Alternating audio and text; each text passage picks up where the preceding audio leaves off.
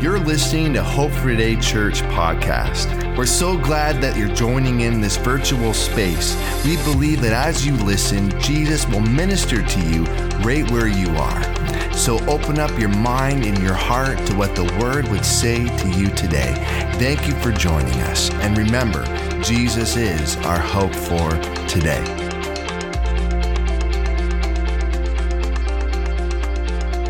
In Luke 20, we're looking to a part of Scripture where Jesus has entered. He has come riding on a donkey. People have been singing and saying, Hosanna, which means save us. Blessed is the King who comes in the name of the Lord. And he rides the colt, the donkey that's never been ridden before. He's going to accomplish something that has never yet, to this point, been accomplished. That Messiah has arrived on the scene and he's en route to the cross. Because as the law would say, without the shedding of blood, there could be no forgiveness. And so along the way, he would proclaim and teach about the kingdom of God and what it's truly supposed to be like, not the ways in which it's been fractured along the way or misrepresented along the way. And so in Luke 20, Jesus continues to teach, to instruct, with deliberate care to those who are in clear opposition also. And so in Luke 20, verse 1, it says, one day as he was teaching the people in the temple and proclaiming the good news, the chief priests and scribes with the elders came and said to him, tell us, by what authority are you doing these things? Who is it who gave you this authority? He answered them, I will also ask you a question. Tell me, was the baptism of John from heaven or of a human origin? And they discussed amongst themselves. If we say from heaven, he will say, why didn't you believe him? But if we say of human origin, all the people will stone us because they are convinced that John was a prophet. Remember that part? They are convinced that John was a prophet. So they answered that they did not know its origin. And Jesus said to them, neither will I tell you by what authority I do these things. Neither will I tell you by what authority I do these things. A secondary title for this would be on whose authority do you serve? When you look at this passage, Jesus is having a conversation. You have to appreciate our loving Father and our just like our Savior, he's willing to listen when people ask questions. He didn't cast them out of his sight, start declaring, you must listen to me. But he hears their questions that are poised, and we can clearly see that those in opposition to Christ, the scribes, the chief priests, the religious leaders, they're seeking to subvert his authority and agency. If they could get his words just twisted up enough, they would have proof. They're looking for heresy so that they could kill him. And so they're looking to trip him up, to subvert his authority. And what's interesting is when you look at when they say, on whose authority are you doing all these things? Remember, he's healing the sick. He's raising the dead. He's doing all the things that have been prophesied about the Messiah to come. And yet in the midst of all this, they challenge his authority. Did you know that in the Jewish law, an authorized representative, a person who acted on behalf of their sender, was sent with the full backing force of the one who sent them? So if they were to say, well, surely, John the Baptist, he was sent from heaven. If they were to acknowledge that, they would acknowledge who Jesus was sent by and would put all issues to bed. But they weren't willing to do that, were they? They were challenging him. They weren't willing at this point in time to recognize his authority as coming king, prophet, and even high priest. When we look to this season on the Christian calendar as we approach Palm Sunday and the importance of this season, it's not unlike the time of Jesus where people question the validity of God's word. And in Jesus' time, they weren't ready to receive him as the sent one. They were really looking for someone entirely different, someone in whom they thought the deliverer, the Messiah, would look like. And perhaps as you're looking at this passage of scripture, you'd say, well, why exactly did the religious leaders oppose Jesus in the first place? Why did they feel threatened? Look at verse 47. It says, every day that Jesus was teaching in the temple, the priests, the scribes, the leaders of the people were looking for a way to kill him, but they couldn't find a way because of the people. The people were captivated. They were being transformed by what Jesus was teaching and saying. And so they felt threatened. And so for a little bit of a background, let's look at the scribes and the chief leaders for a moment. The scribes, I found this interesting, they date all the way back to 450 BC. 450 years before Jesus arrived on the scene, these scribes were originally trained writers, educated, highly educated people for that fact, transcribing the law of God, and they were the readers in the synagogue. So like many churches and places today, before maybe a minister or a member of the clergy would share, someone would come up and read a passage of scripture before the message. This would be part of the role. But somewhere along the time, when Jesus arrived, they went from trained writers and transcribers to now being trusted interpreters and teachers of God's law. Really putting themselves in that place of position in many respects that God hadn't done so. There's no direct correlation of these scribes with the Levitical priesthood, those in whom God had established as priests. And yet in many ways they established this for themselves, moving to this place of legal, documental authority in Judaism to being the forefront people of teaching capacity. And then we have the Pharisees. So we have the scribes, then we have the Pharisees, a Jewish party that arrived around 150 BC. 150 BC. And so within the early time of Judaism, they're exercising this strict reverence to the Mosaic law. Strict as you could imagine. Even the Apostle Paul was a member of their order, saying that when he was comparing himself to the other apostles, said he would live in strict obedience to the law. But by 135 AD, they also became included as one of the teachers, the rabbis. And I found this interesting, digging a little further about Pharisees. Coming from the Aramaic, the word Pharisee means to separate, divide, and distinguish. Separate, divide, and distinguish. But somewhere along the way, they went from a place of a reverence in the Lord, proclaiming, Lord, it's only in you that I am free and my life has purpose, to somehow putting themselves on center stage. They lost their way. They went from being custodians, pointing people and directing people in the ways of the Lord and worship of him, to making it all about themselves. Hey, look what I'm doing, walking around the street corners. Jesus says, watch out for those guys wearing the long robes, loving to be in places of precision or prestige and of titles.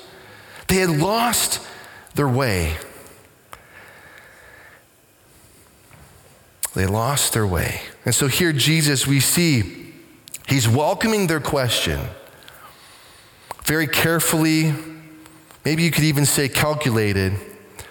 But in Matthew 23, Jesus affirmed their place in history. He says this in Matthew 23, 2-4. He says, the scribes and the Pharisees are seated in the chair of Moses. Therefore, do whatever they tell you and observe it, but don't do what they do, because they don't practice what they teach. He's not saying what they're teaching is wrong. He's saying they don't practice it themselves. They're saying one thing and doing another. They tie up heavy loads that are hard to carry and put them on people's shoulders, but they themselves aren't willing to lift a finger to move them, expecting all these things to be fulfilled in the people, but they're lacking themselves. And so you can, in understanding this, now understanding why Jesus is approaching them in such a way. He knows they've already set in their heart they're going to deny him either way.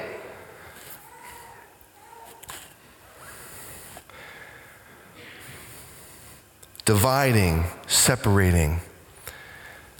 There's something about that in the new covenant, isn't there?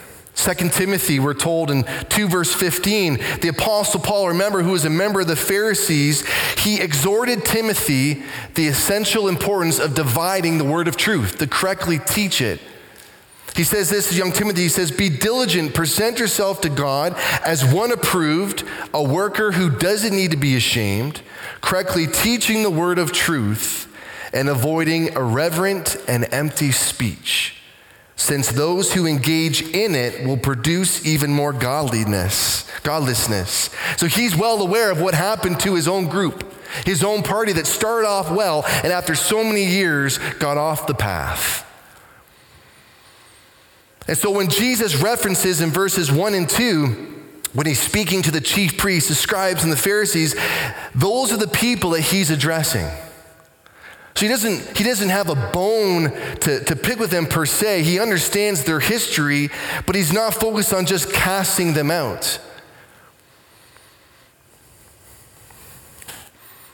And yet, in the midst of everything that Jesus did and how calmly he addressed them, they were still poised and determined to kill him. In verse 48, they could not find a way to do it, a way to kill him, because the people were captivated by what they had heard. You know, in today's world, I was telling the worship team before we started today, I've always wondered in reading scripture when it mentions those who would fall away or lose their way along the path, how does that really happen? If you're invested and you desire your heart is to worship the Lord like David, turning him into repentance, even when you mess up, how does one fall away? And this interaction is showing us how easy and quickly it can happen when it becomes about yourself. Maybe even a level of prestige and the ways in which you've come to an understanding of God. You know, I went to a teaching time. It's like a teaching conference yesterday of a systematic theology course. And you get people together from all different, walks of life. Some have their doctorates and different degrees and other professionals. Some are teachers, some are pastors, others are professors. You get everybody in the room, and as you start to ask questions, it's amazing the knowledge in the room. The depth of understanding. But you can also discern when it's become more about heady things than heart. A true worship and desire to be transformed by the living God. Here, some way again, along the way, the Pharisees were no longer receptive to the purpose of their priesthood.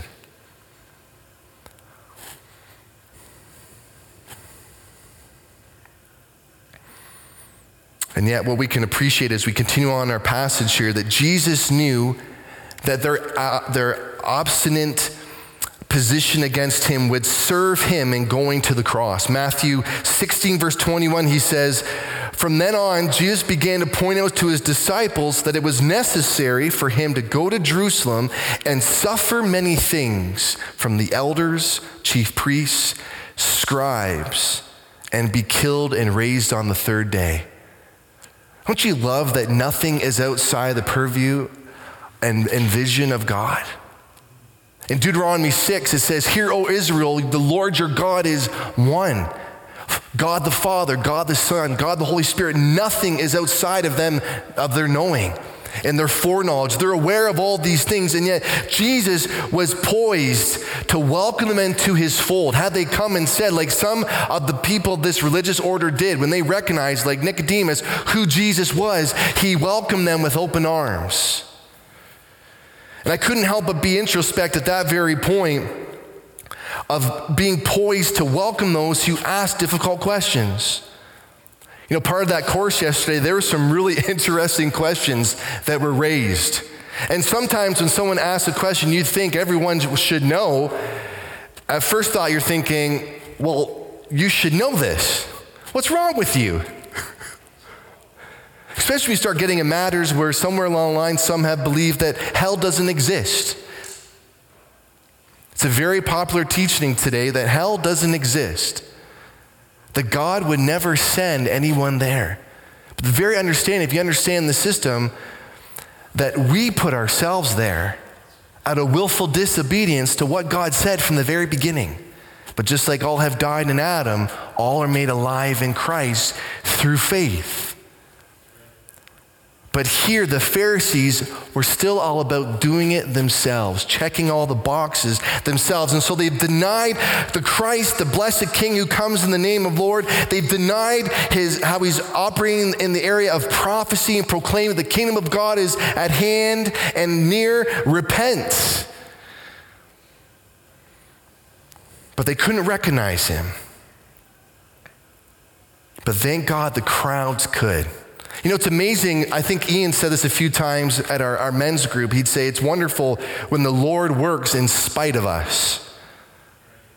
It's amazing that when people speak, and maybe they're not even under the agency of the Lord, but God, the scripture says, he works in all different kinds of people to draw people unto himself. The crowds recognize who Jesus was. We're told in Luke 7:16, after he had rose a young man from the dead, he says this in verse 16, then fear came over everyone, and they glorified God, saying, a great prophet has risen among us. God has visited his people. God has visited his people. And so here and today, when we see God moving and living and active in our lives, we can say he's visited with us. When you have something, maybe an inoperable issue in your body, and the doctors say there's nothing else that can be done for you, and then you go back for another scan before surgery happens, and it's gone. They don't understand how it happened. All they can say, well, it was an act of God. It's a miracle. The crowds were able to take stock. They recognized who he was. Maybe for some, they only recognized him as a great prophet. But others we see here, as Jesus entered the city, it says, blessed the King who comes in the name of the Lord. His authority is certain because of what they had seen.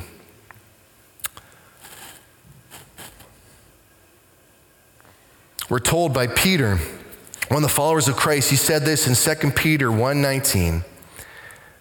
We also have a prophetic word strongly confirmed, and you will do well to pay attention to it as a lamp shining in a dark place until the day dawns and the morning star rises in your hearts. Above all, you know this, no prophecy of Scripture comes from the prophet's own interpretation, because no prophecy ever came by the will of man. Instead, men spoke from God as they were carried along by the Holy Spirit. Carried along by the Holy Spirit. When Jesus emptied himself and came to the earth, in humbling himself, he laid aside his attributes, omnipresent, all-knowing, all-powerful.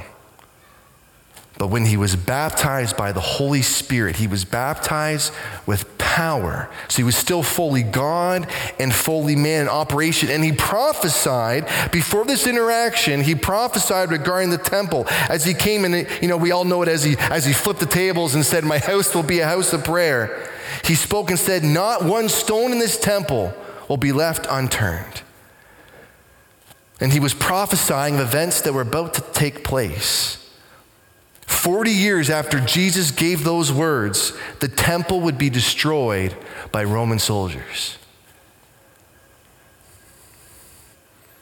Look what he says here in verse 43. For the days will come on you when your enemies will surround you, they will crush you, and they will not leave one stone on another in your midst, because you did not recognize the time when God visited you. Even Jeremiah said, look, the days are coming. This is the Lord's declaration, when I will make a new covenant with the house of Israel and with the house of Judah. Before Jesus went to the cross, says that the temple would be torn down and rebuilt in 3 days. And so here you can understand, with all these prophecies that have been declared about the Messiah, and Jesus is checking all the boxes, if you will, you can understand why the Pharisees, who were devoutly opposed to him, why they could not affirm who John the Baptist was and his agency. If they did, they would be affirming Jesus Christ as Messiah. He would then subvert them and their man-made authority. They didn't like that. And today you look in the church, A lot of places and leaders, and it keeps us leaders humble, where they've made it about themselves. They've said, yeah, you know what? There's parts in the word here that no longer sit well with me, so we're going to rewrite it. We're going to create our own booklet, and we're going to turn a blind eye to the word of truth, to what feels comfortable to us. And they're led by emotions. How many of you know how bad it is just to be led by emotions?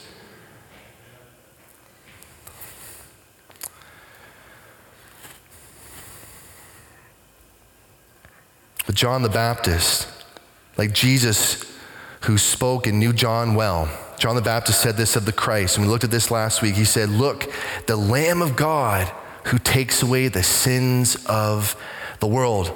John was able to recognize who Christ was. The crowd was able to recognize who he was. Other leaders of the religious factions were able to recognize who he was. And those who did, the Bible says, is credited unto them as righteousness. Jesus was setting people's hearts on fire for him. Hearts on fire for him. Remember what John also said about Jesus? He said, I will baptize you with water for repentance. But the one who is more powerful than I is coming. I'm unworthy to untie the straps of his sandals, but he will baptize you with the Holy Spirit and with fire. A lot of times we only stay there and say, well, he's going to baptize me with fire to witness. Praise God, I'm all these giftings and activations, and it's yes and amen. Every promise of the Lord is yes and amen, but it's also so much more than that. It's even deeper than that, if you will, because he sets our hearts to beat for the things of God. And so here, like a true prophet, but also Savior, he's turning the people towards him to restore them in right relationship. And so he's giving them this opportunity to recognize who he is. And it's no different from today when he calls and when he tugs on our hearts. When we give our life to him in faith, the Bible says not only is it credited us as righteousness, but our inner man connects with our outer man. Our outer man is renewed so that which is on the outward is transformed to reflect that inner self of the Spirit. And this is something I appreciate hearing time and time again, a reminder that we're a daily renovation project. There's regular maintenance going on. When you give your life to Christ, that's finished. You're secure in the palm of his hand, but he's continued to do this inner work in your life. I've heard a speaker say once, I can't remember who it was, but they said, don't misunderstand this, that if Jesus was to come and call for you today, he's not coming with a squeegee to just do a last minute touch up before you can be with him for eternity. The work that he did is finished. It is complete in totality.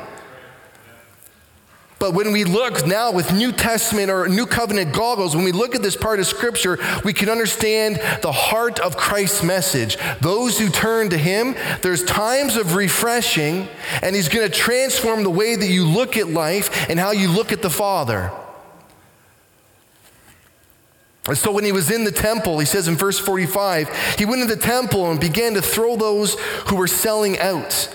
And he said, my house will be a house of prayer, but you've made it a den of thieves. Every day he was teaching in the temple, and the priests and the scribes and the leaders of the people were looking for a way to kill him. And as I got to this part in preparation for today, I asked the Lord, I asked the Holy Spirit, what are the takeaway points? And there's aspects in which I looked at personally for myself, but I believe corporately, it's not only important that we recognize him, but we don't resist what Jesus is bringing attention to in our life. If we recognize him in everything that he's done, we should recognize him in all things, not just the things, and I said it many times, that give us warm fuzzies. And if we recognize his authority over our lives, we will worship him with both our lips and our conduct. This is what the Pharisees and the religious leaders had lost touch with.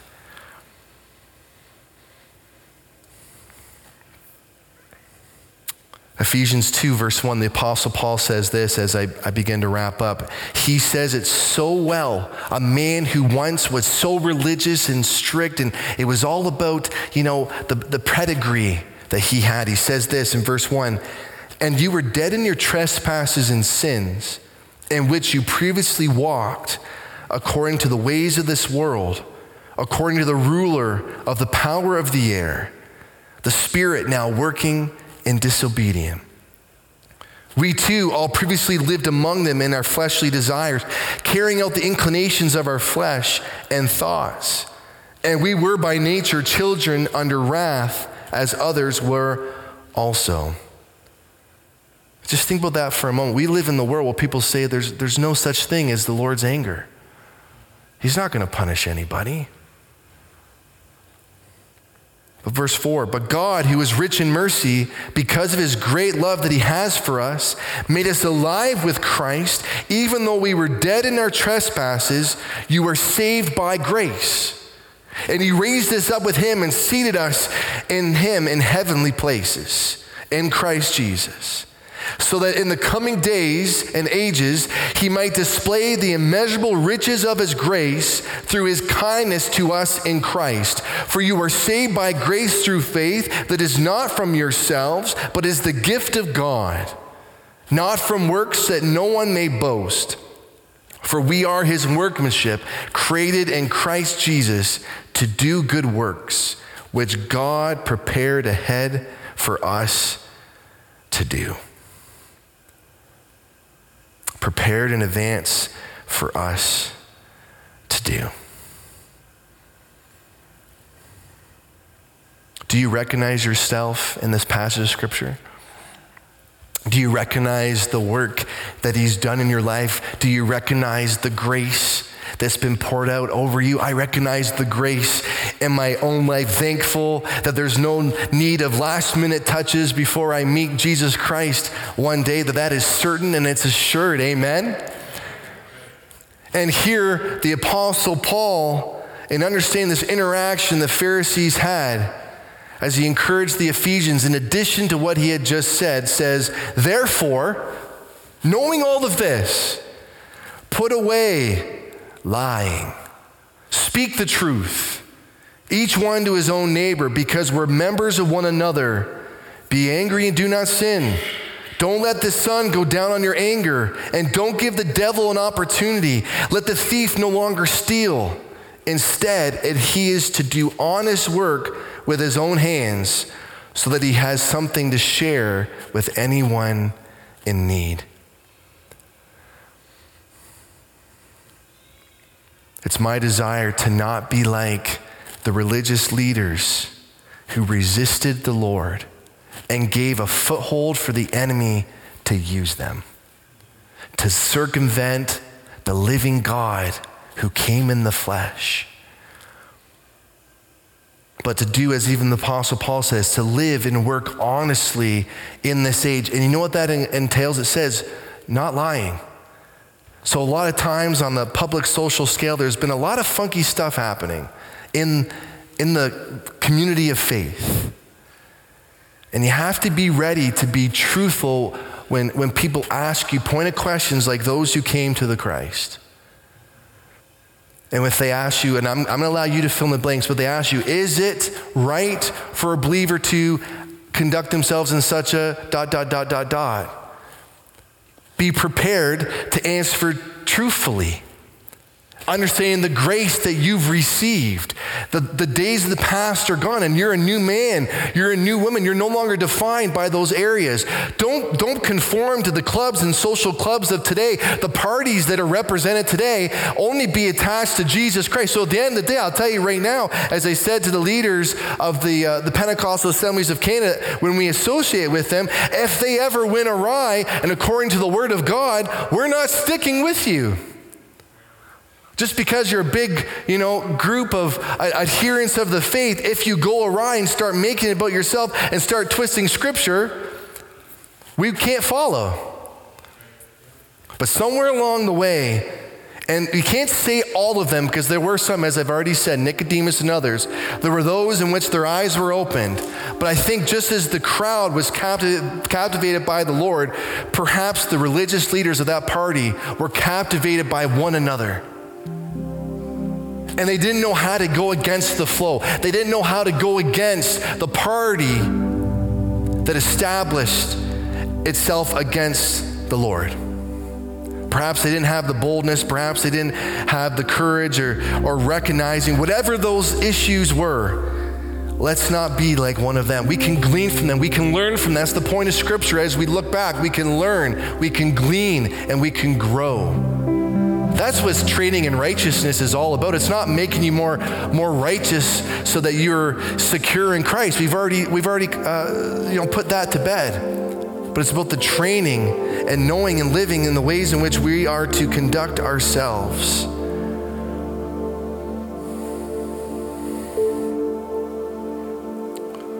Thank you, Jesus. Let's pray. Heavenly Father, thank you for your word.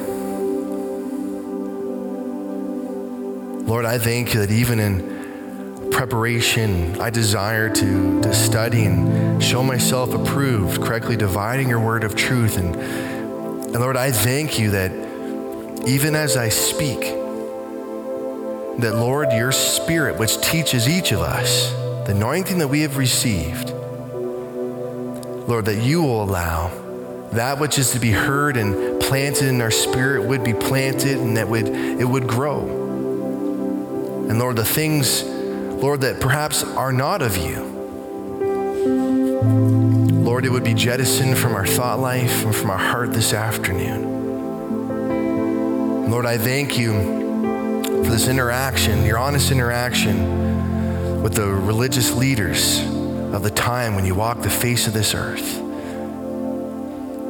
God, you were willing to listen and to hear the questions that were poised, even knowing what they were doing.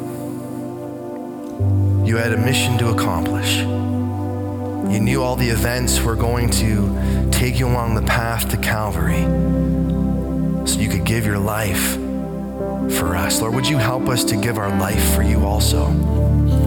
Would you strengthen us with courage and boldness to follow you, to be part of the crowd that believes and has faith in you in all things, and to resist the crowd that wants to tear it down. And Lord, I thank you, your promise of your word, because we are your living temple in which you dwell by your Spirit, that Lord, you will come after those who seek to destroy your temple. And so Lord, we entrust that to you. We know that that authority has been given to you and that you will judge. Thank you for Jesus. Heavenly Father, thank you that Christ took everything that we deserved upon himself so that we can truly say, it's only in you, Lord Jesus, that I am free. Everything that I hope to be is only possible in you, Lord Jesus.